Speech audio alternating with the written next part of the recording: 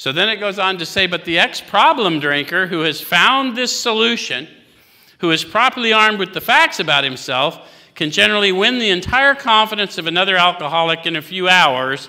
Until such an understanding is reached, little or nothing can be accomplished. The New Freedom story says an ex-offender, properly armed with the facts about himself, can generally win the confidence of another ex-offender in a few hours. And until this is accomplished, little or nothing can be done. It's a peer model. So all of you are living in it regardless of whatever happened, yes? Because they proved it way back then. So why do we teach it here? Because regardless, if you never had an addiction problem, but you had a behavioral disorder, lack of power is your dilemma. Yeah?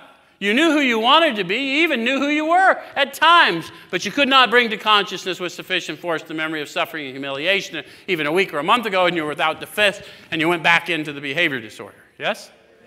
Okay, so that's why this is practical in all these situations.